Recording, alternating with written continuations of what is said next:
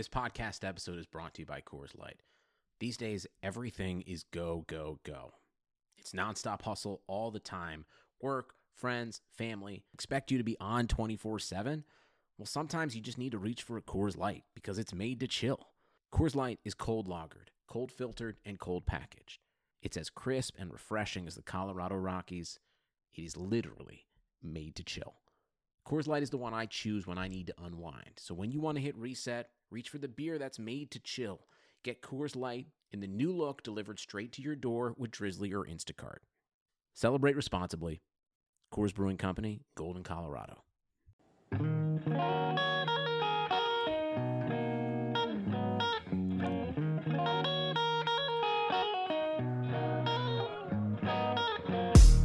Welcome into NBA Morning Deuce. Oh, baby, we got a series. We got it. Heat take down the Lakers. Game 3. Nobody thought it was possible. I felt like it was still possible.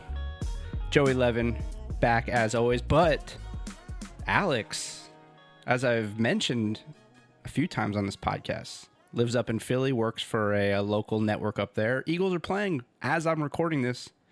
Alex, not available for the podcast tonight. That's okay. It's fine.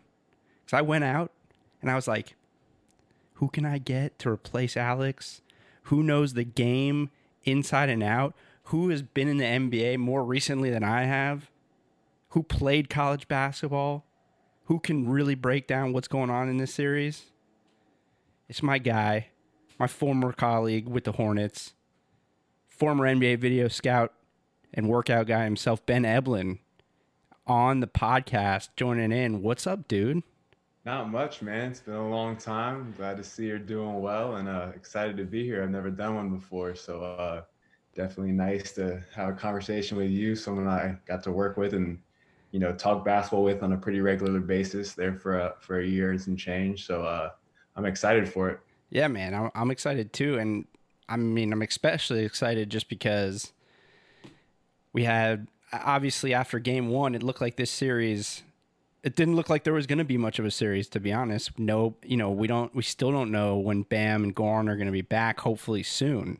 But it seemed like no matter how perfect Miami played, it was going to be an extreme uphill battle. And then Jimmy Butler has not just the best game of his career, arguably the best game in NBA Finals history, and I'll tell you why. It's the third ever 40-point triple-double in NBA Finals history. The other two people to do it were LeBron and Jerry West. They both lost their games. So Jimmy Butler is now the only player in NBA history to have a 40-point triple-double in the NBA Finals in a win. How about that? And win it. That's incredible. And I mean, to do it the non-analytic way. I think 0 3-point attempts tonight. It's crazy. It's so you absurd. Out of your mind. You don't even take one.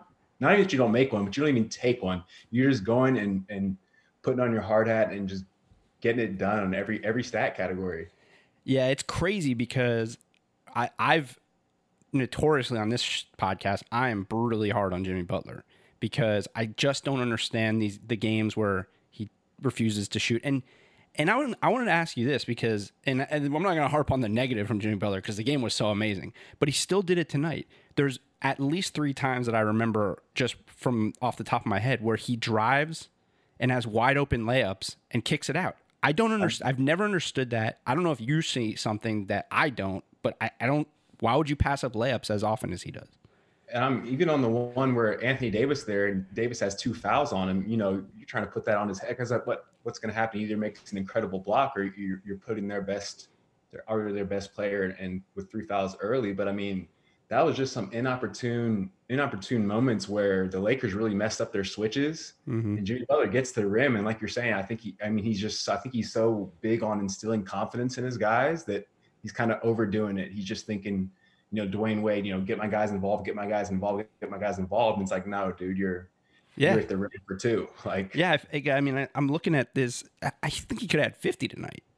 I mean, right? Just bunnies he gave up, and he's trying to kick it, and I get it, trying to spread the love, but and also like he took 20 shots. He took He had 14 free throw attempts, took 20 shots, again, without taking a three, which 40 points without making a three in today's NBA is like 14 for 20, I think it was. Yeah, like that's it just, incredible. but it also highlights like he can clearly do what he wants, particularly like the way they were running their offense tonight. A lot of pistol action, which Jeff Van Gundy explained on the broadcast. But for those who don't know, it's those guard to guard sort of step up screens on the sideline where they're forcing the Lakers to make a decision on whether they're going to switch or if they slip it, how they're going to guard it.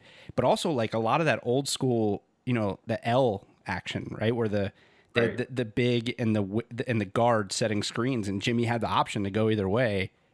And the Lakers just couldn't figure it out. He only took 20 shots. Like if he could have taken 25, 26 shots easily, could have had 50. Not harping on it, they won the game. But there were moments in the game where you're like, okay, here's where the Lakers come back. Exactly. I mean, I felt it the whole time, and we were even texting a little bit about it. And I'm saying, here they come, here they come, here they come. But it's just, I mean, I know it gets blown up about the Heat way and the Heat culture, but the coach in me, there's like two plays that stood out that just like, this is the Heat team where in the first half, Solomon Hill gets like 2 minutes, but he's flying around, he creates extra possession, subs out, Jimmy Butler goes and gets a deuce. Then at the end of the game, you're thinking, LA still has a chance. LA still has a chance. I think Jimmy takes a really messed up shot, like a tough two on the baseline there.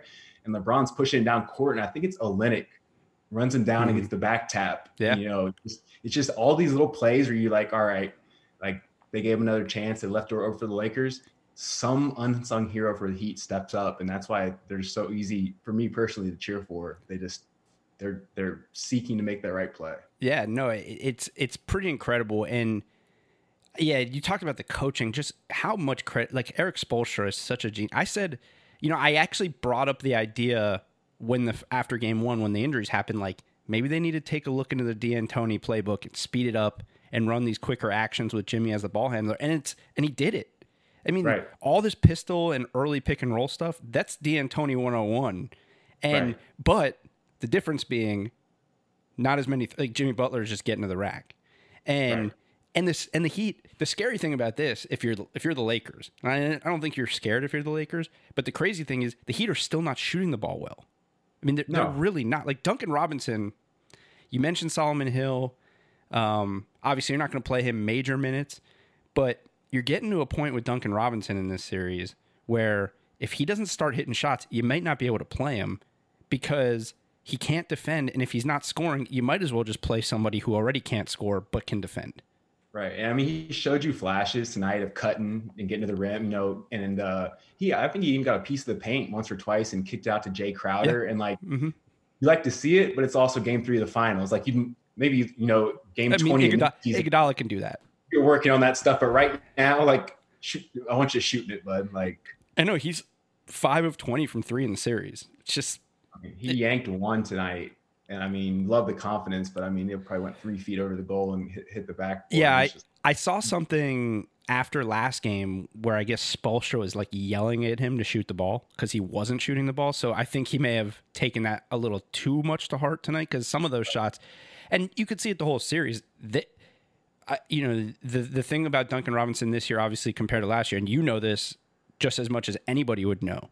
When a guy emerges like him, he's in the scouting report now. So you could see from the beginning of the series, they made a concerted effort, and they're one of the best 3-point defensive teams in the league in terms of allowing teams to shoot threes. They allowed the second least 3-point attempts in the league this year. So they're running him off the line, they're making his shots tougher. But like I said, I mean, it's like, at what point do they played incredible defense tonight. So I guess you can't, you're nitpicking after a win to say, what do you do about Duncan Robinson? But the shooting, I mean, at least with Tyler Hero, right? He's shooting terrible also, like really bad.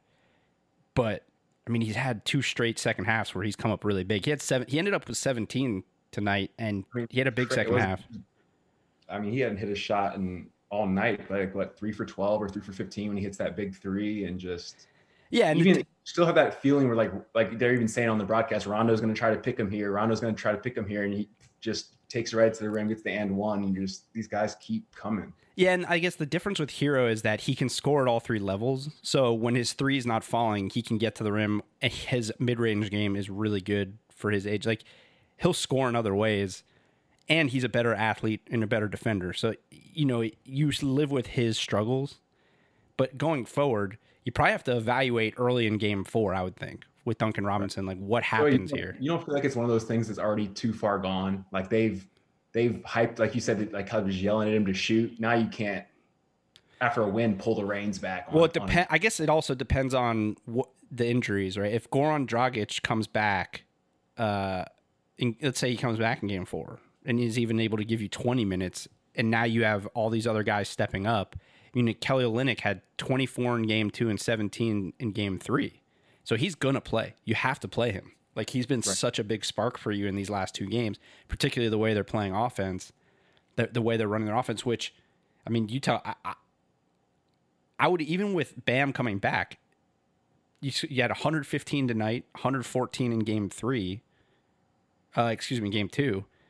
You got to stick with this. You don't go back to the way you were running your offense before. You got to stick with this Jimmy Butler handling the ball, running these quick actions, right?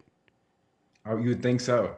You would think so. Even with Bam, because Bam, I mean, you put Bam in these actions, it's still going to work. I mean, he's not going to launch those long threes like Olynyk and Myers Leonard do. But you got to stick with what's working. So I think the more players you get back, maybe you can play him less, and then maybe he doesn't feel as much pressure to have to jack up shots as often. Like, I don't know, it's weird. He doesn't have to account for as much of that offense, and some of the eyes are off him, and because he is such a liability on defense. I mean, it's crazy. He can't do it. It's just what it is. He's never been they're a great defensive team, but so let's talk about the defense. I think I would kind of contend that first quarter was maybe the best defense I've ever seen on Anthony Davis. Incredible. I mean, every time he caught the ball, you could freeze it. You know, there's five sets of eyes on him. As soon as he put it down, you know, they brought the double. If he had it on the perimeter, DHO, looked like they said, make someone else beat us. That's kind of looked like they did. And, you know, if Markieff Morris wants to get 20 and Kuz gets 20, great. But I put that in the notes. Like, you know, AD doesn't take a shot in the first quarter, turns the ball over 4 times, gets 2 fouls, finished with 15 on 9. He only took 9 shots in the game. Meanwhile, Kuzma and Markieff Morris both took 13 shots. If you're the Heat, you're like, this is it. That's when Jimmy Butler comes out and says, we got to be perfect. That's perfect. That is the perfect scenario. If AD is taking the 4th most shots on your team, and I think someone else, it might have been KCP, took 8 shots. So he was close to being the 5th most shots on the team. If that's what you're getting at, if that's what's happening with AD, you basically, he finishes with 4 fouls, only had 5 rebounds. I mean, it's about as perfect as you can get from a Heat defensively. 104 points is not really a lot of points. They scored 124 last game. And I mean, that's with, what is it? 13 of LA's 19 turnovers were AD and LeBron combined for, I want to say. Yeah. So, I mean. Yeah, and they had 14 of the turnovers were in the first half, and the Heat had 15 points off of them. Here's another crazy stat. This was the fifth finals game in LeBron's career where he had 7 or more turnovers. He's 0-5 in those games. It's just incredible. It seems like everything he does, it's just it's another stat in the record book at this point. You know what I mean? Like anything he does, it's breaking some ridiculous. He moved into second all time in assists in the playoffs tonight. It's just something every night. This guy is incredible. Oh yeah, you can't take anything away from him because like even in, let me pull up the box from tonight, or yeah, like even in a game like tonight or game 3, he finishes with 25 on 9 of 16 from the field. I tell you what, 16 field goal attempts for LeBron is pretty good too defensively. He took 25 shots last game. Finishes with 25, 10 rebounds, 8 assists. I mean, he just, it's crazy. He just he's nonstop, man. I mean, but if you look at just the overall statistics of like what Miami did tonight offensively, like it's not that different from game two stats. Like I think they even shot worse from three, but eerily similar from the field and everything else. So it's interesting when we talk about defense, just what really is the recipe for Miami to get it done. You know what I mean? Because it's not like they played Butler was out of this world, but as a whole, just shooting the ball. Yeah, no, their shooters for the most part in the playoffs have not been great. Like they were, I think, the second best 3-point shooting team in the regular season, and they're one of the worst teams 3-point shooting in the playoffs percentage wise. And I mean, part of that is Robinson has not shot the ball particularly well in the playoffs. Hero's taken a lot of shots. He's been really good, but they haven't shot the ball particularly well from three. But defensively, I've been banging on Mark Jackson since last game. A lot of people have been crushing him because all he keeps talking about is how they need to go get out of the zone and go back to man. And it seemed absurd to say, but it worked. I mean, I actually, the few times Miami went to the zone in game 3, the Lakers do whatever they want with it. It's almost like I think they got to completely get just the zone, maybe for like gimmick situations, out of bounds plays, under outs. Yeah, certain plays like that. But like, they probably have to go away from it for good, because not only was obviously the way they guarded AD was because they were guarding him, straight up and then doubling. Right. But also, go ahead. No, like I was just saying, when it puts you in a zone the way they play in AD. As soon as he faced up, you look at it, all right, you're in that same amoeba zone where if he passes, you're going to have to fly and rotate and do what you were doing in that amoeba zone anyway. It's funny you say that, because in the first like 5 minutes or so of the game, I was actually trying to figure out whether they were in a zone, because there were possessions where it looked like they're zoning, but they were in man the whole time. But it's just the way they play. So you look at it, switching defense almost, where you're touch. You guys still come together, touch, talk, switch, and communicate it. But I mean, if you're not flying to shooters, I mean, the zone, man, it's And plus, in the second, so and another big thing about getting out of the zone in game 3 was that, in the second half of game 2, the Lakers had 13 second chance points, and they were just flying to those offensive boards, especially AD. 6 second chance points in the second half of game 3. And part of that is when you play man, there's already a body on AD, so he can't just fly in untouched to those offensive rebounds. And that was, look, if you just get if the Heat just got a few rebounds in the second half of game 2, they're up 2-1 in this series without 2 of their 3 best players. Like, it's absurd to say, but the Heat have a lot of momentum right now. They do. They've basically outplayed the Lakers for the last 6 quarters. Other than the rebounding in the second half of game 2, they have completely outplayed the Lakers for 2 quarters, for the last 6 quarters, without 2 of their 3 best players. I mean, I'm not in the locker room. We're not in that locker room, obviously, but you got to think doubts. There's just so much belief on the Miami Heat side. And I mean, don't get me wrong. The Lakers are the Lakers. They have LeBron James. They are who they are. But like, I mean, me personally, I had no doubt that the Lakers were going to ride off to the sunset with this one. And now, after watching the look in Jimmy Butler's eyes, like, even before the game, did you see his interview with Rachel Nichols before the game? Folks, I mean, that guy's off his rocker in the best way possible. It's crazy. It is so crazy, and it is again well documented on this show that I completely 100% bought into the narrative that Jimmy Butler is the problem, because it's hard when a guy goes to 3 different franchises and they all fall apart to say, no, it's just the place. And then Jimmy Butler comes to Miami, and you know what? Maybe it was Jimmy Butler, and maybe the situation in Miami is just that much better. But God, he has done such a 180 for me, because he would have, like, when he was particularly in Minnesota and Philly, he would have said shit like what he said to Rachel Nichols before the game, and I would have been like, God, I hate this dude. He is so delusional. Right. But now he says it with the Heat, and you're like, fuck yeah. With a much, much less, like, worse roster. with a much my God. less star talent, and you believe him 10 times more. It's crazy. So like you said, though, like that might be the part too that also maybe he was being an asshole in the other two places, and he's like, you know what, I'm going to change in Miami. Or they in Miami, they can just take it. Right.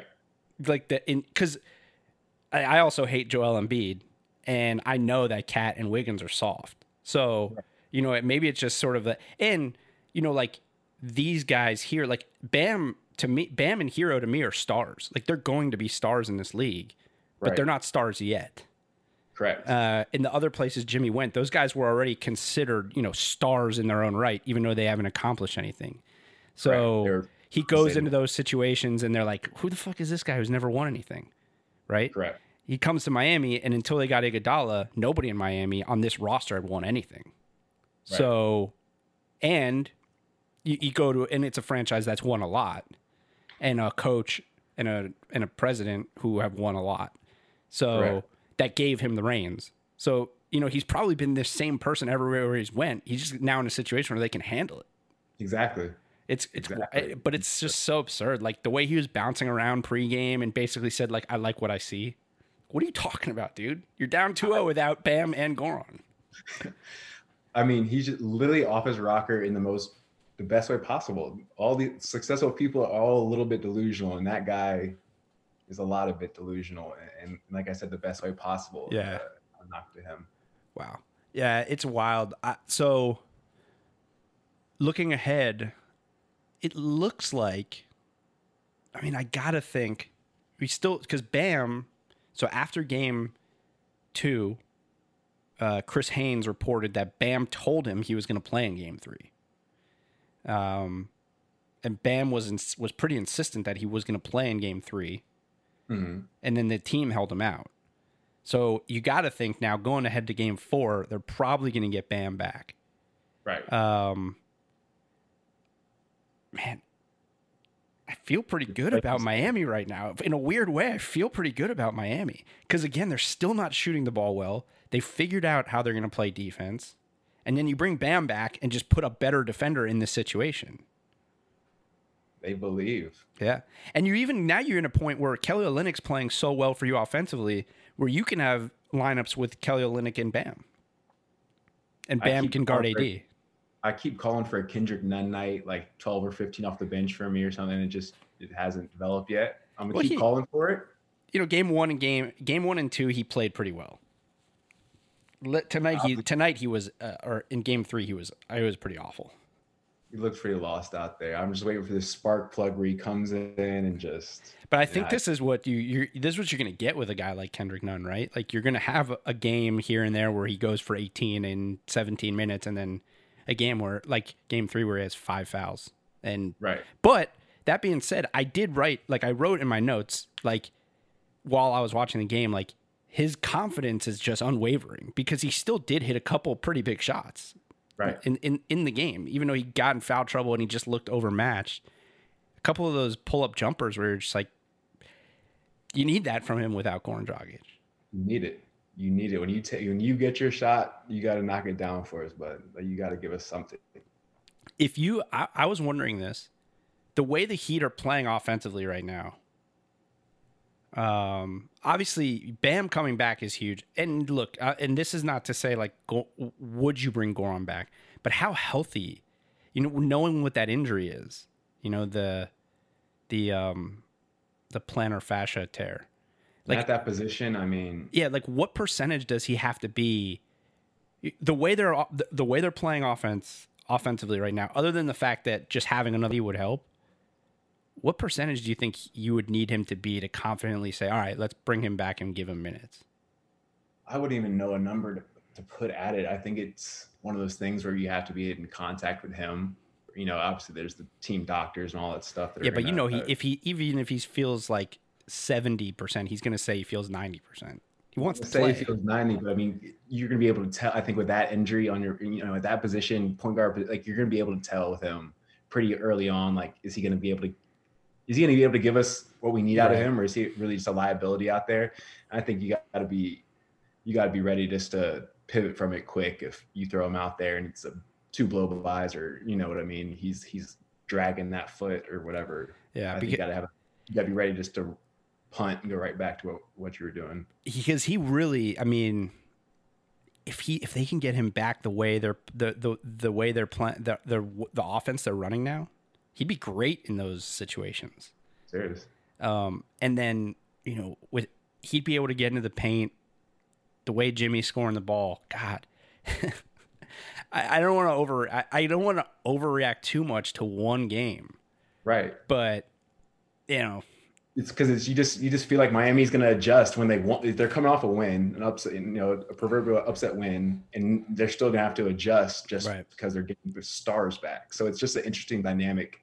Yeah, and just like the Lakers' offense has never been great this year.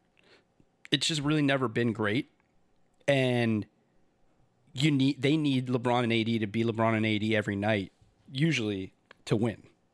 Right. And if the Heat really now.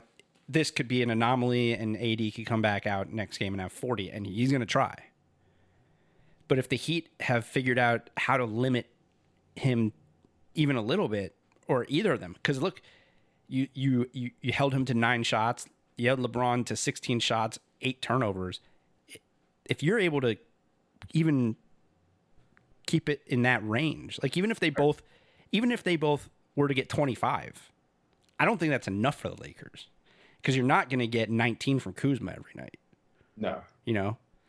So, and I don't think they're not built like the Heat where you have these guys who can just randomly go off. I don't think they are. I mean, like, Rondo's been doing it, but that's what I was just going to get at was Rondo tonight. I mean, 28 minutes, 4 points, 8 rebounds, 5 assists, but you don't have him chucking up 2 or 3 or 4 3-pointer. You know what I mean? He's shooting ridiculous from 3, and you'd had that the whole series. And tonight you don't get those points from him. Yeah. Morris shot it well, but I mean, Caruso played 26 minutes. He gives you 8 points. I know there's more to it than scoring. Dwight Howard, Danny Green, 30 minutes combined for 6 points. Like, I tell you, the other unsung hero is Myers Leonard. He plays all the minutes when Dwight's in there, and Dwight since game 1 has done nothing. Right. He's done nothing. Right. I thought they set the tone, the tip play. They got the lob to him early, and I go, you know, that's the tone set for the game. I was like, here we go. Nope. And every time that happened too, because there was probably 3 or 4 times in the game where it was either Dwight or AD because of the way the Heat were fronting them, where they would get that lob over the top, and I was just like, that's the momentum play that's going to be the killer. And it just Spo, again, to his credit, what was it? They were up. I think the Lakers took the lead 91-89 in the 4th. And Spo called a timeout. He'd come out and score 6 straight and go back up 95-91. It just like a master stroke of a coaching job. They had every answer, felt like. Every time you just felt the run was coming, the Lakers are going to flip that switch, and they answered it. Unbelievable. All right, well, wow. I texted you when we were texting at half. I was like, God, I hope the Heat can pull this out so we at least have a series. Right. So I'm just pumped because I would have hated to have at any point to have to do a podcast about the NBA Finals with a sweep. It's just not fun. Right. Like I like LeBron. I like LeBron and I like seeing history, but no matter what happens, I don't want to see a sweep. I want to see more basketball at the end of the day. You know, we've had a rough year. We were deprived of it there for a couple months. Like, let's just. I know. We went from having keep it going. 4 games a day, starting from noon to 8, to now it's every other day. It feels like it's. Yeah, and now the way Adam Silver is talking about next season, it's like, when are we gonna have basketball again? Because he seemed pretty adamant that it'll never be in the bubble again because they need fans because they're losing money. So, right. So, I mean, I'm tuning into the ATB and Real Madrid basketball in a couple of months and Euro League. Yeah. Well, I'm pumped. So we got now there's a longer break, I think, now between game 3 and 4. Let me double check. That's big for the injury. I didn't realize that. Well, it's either 3 and 4 or 4 and 5. So either way, there's going to be a point. It was like last series. They had a longer break. But while I'm checking that, they play Tuesday 9 p.m. Okay, so then maybe it's a longer break after game. Tuesday, Friday. Yeah.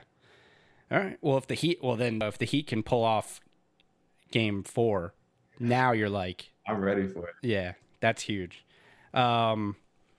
Before we go, there's something. So there's been a few NBA.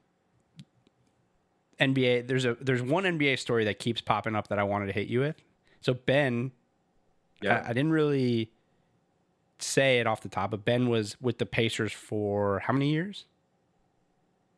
4 years. 4 years. The 4 seasons, not this one just passed, but the 4 before that. Yeah. So you were there the whole time that Vic's been there, other than this year. Yeah, other than this year. Yeah. So the rumor came out, I guess last week sometime, that he wanted to be out of Indy this offseason, which would mean they'd have to trade him. Now, I guess yesterday it came out that he said that that's false, which I even said on this podcast, like, who knows if that's true? It's probably not true. What do you make of this? Like, do you knowing what you know of the organization and Vic, do you think he wants out of there? Or do you think he's sick of what he's seeing? Because I thought, it's interesting. I'm not sure. I wasn't there this year where he was, coming back off injury. I was there for the All-Star year, so it was like a match made in heaven. He's Indiana guy, played at IU, and I mean, you just got to look at though, like what like Kevin Pritchard and those guys have been in this situation before with Paul George, and I mean, you look what they flipped Paul George into Domas Sabonis and Victor Oladipo. So I mean, if there's anybody that I think can handle a situation like that, I think it's Kevin Pritchard. But I mean, it's gonna be interesting to see because I think he legitimately wants to make a run at a title, and it's just how hard it is in those small markets to compete and to build. You see it with the Bucks and all that, how hard it really is. You have to spend money. You know what I mean? You have to spend money to keep him happy personally and to put a team around him. So I mean, it'll be interesting to see. But I think that guy's an Indiana guy, and if he does say he wants to leave, I think the Pacers organization can turn it into a net positive for themselves. Yeah, I mean, I think the fascinating thing about when that rumor came out was like they were never 100% healthy this year. They especially weren't healthy in the playoffs. They didn't have Sabonis, and he didn't look healthy in the playoffs. And you don't even know who your coach is going to be if you're Vic. Like, to me, I think that's like if you like, I would wait because if they land Mike D'Antoni, what better situation to be in if you're a player, period. Like, I mean, regardless of, obviously he's had his issues in the playoffs, but like the Heat are really good. The Celtics are really good. The Bucks are going to be really good next year. But a fully healthy Indy team with Mike D'Antoni as the coach, I think has just as much of a shot as anybody to compete if they're healthy. Like, everyone on that team is going to get better if Mike's the coach. No question. But same comes down to the small markets. Can they afford a Mike D'Antoni? You know what I mean? Will they want to pay him? And I think if you are them, you have to include Oladipo in this conversation. And who would you like? Who would you like to be your coach? You know what I mean? Obviously had McMillan there. I'm not sure. I haven't talked to any of those guys really. I'm not sure what went wrong there towards the end. Obviously, just the lack of playoff success stands out. But you got to think that they're in constant communication with Victor and trying to get a staff in there that he likes and is comfortable building around. Yeah, I mean, you worked for Nate, and I don't know Nate. I know him as a coach, just seeing what he's done. And, like, to me, it seems like if they don't get somebody like Mike, I don't understand moving on from Nate. He was, like, in Coach of the Year, just, like, conversations at certain points in the year. And, like, I understand the playoff success thing, but, again, never fully healthy once this whole year. Vic is not 100%. They lose Domantas Sabonis. Jeremy Lamb's not, he goes out. It's just like coach is still getting blamed for stuff that's totally not under their control. And yet, I get it, they got swept by a team that has a chance, as we just talked about, to legitimately, like, you fired Nate McMillan after getting swept by a team that might win the NBA championship. Right.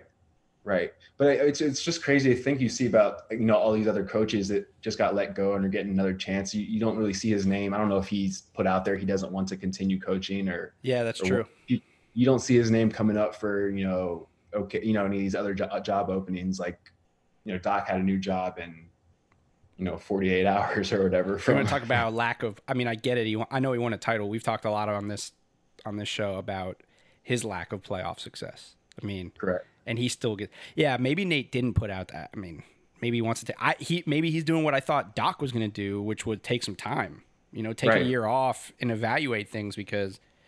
I mean, you don't even know where we're going to be playing or when we're going to be playing. Or I know. Well, I mean, maybe Nate sort of just took stock of the league and was like, all right, was realistic. Maybe he's being realistic. He's like, all right, I'm not getting one of these open jobs because, I mean, he's not getting New Orleans because they're going to, it seems as though they're going to get somebody, either Ty Lue or a younger coach to build that team. He probably knew he wasn't getting Philly. And then what else is there now? I mean, he wasn't getting Brooklyn. Right. You gotta think he's not getting Clippers, obviously. Right. So OKC, man. Oh yeah, OKC's open, right? Yeah. He really wouldn't be a bad coach for OKC, although they are going to be completely rebuilding soon. But it's like one of those situations where it's like you want to get a new young guy in there and focus on development. Or just go and do what we know is one of the easiest jobs on the planet. No offense to any assistant coaches in the NBA, but it's like, go be an assistant coach, man. No, you get pitching machine. Yeah, exactly. You do your scouting report, you rebound, you work some guys out, but none of the pressure. None of it. None of the stress, none of the pressure. In and out, do your things. And Nate's probably like, yeah, I've done this head coaching thing enough. Exactly. I mean, I don't think I was there obviously with Frank Vogel. Yeah. Nate was the associate head, and I mean, Nate even said it. He had no aspirations of head coaching again. They just kind of approached him about it. So that he's that kind of guy. He's that kind of guy that can be a really great supporting, strong supporting associate head coach for a young coach to bring in as a program builder. So I don't know if it's something he'd want to do, but I've seen him in that role, and he does it really well. As a former player, he has the respect of the players. And wow, maybe he's waiting to see who ends up where, and maybe he'll go. Like he'd be a great assistant for Ty Lue wherever Ty Lue ends up. Because now, like if Ty Lue gets the Clippers gig, there's still an opening on that staff, and they lose Doc, who's like their veteran former point guard coach. So maybe he goes to the Clippers, or he'd be a good assistant for him down in New Orleans. So yeah, correct. I could see him doing something. If he was interested, he'd be great in that role. But who knows, man? He's had a hell of a go at it. So yeah, for sure. All right, well, dude, you said this was your first show, but it didn't seem like it. This stuff. All right, just making sure I give you something that you could use. Oh yeah, no, usable. I have a feeling people are gonna be calling for Ben to be back. So I appreciate you jumping on. Yeah, man. So game 2 Tuesday night. So we will game 4 Tuesday night. We'll preview it tomorrow and talk to you guys tomorrow morning. Later.